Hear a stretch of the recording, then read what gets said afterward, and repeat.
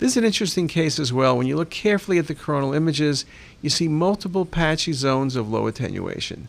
Now, if I just describe low attenuation to you, you could think about tumors, but this obviously is not tumor. It's more wedge-shaped. So then you're thinking about pyelonephritis, which could be bilateral or unilateral, but more importantly, you're thinking about renal infarction. You can see this thinning of the cortices, and there's this very much wedge-shaped appearance.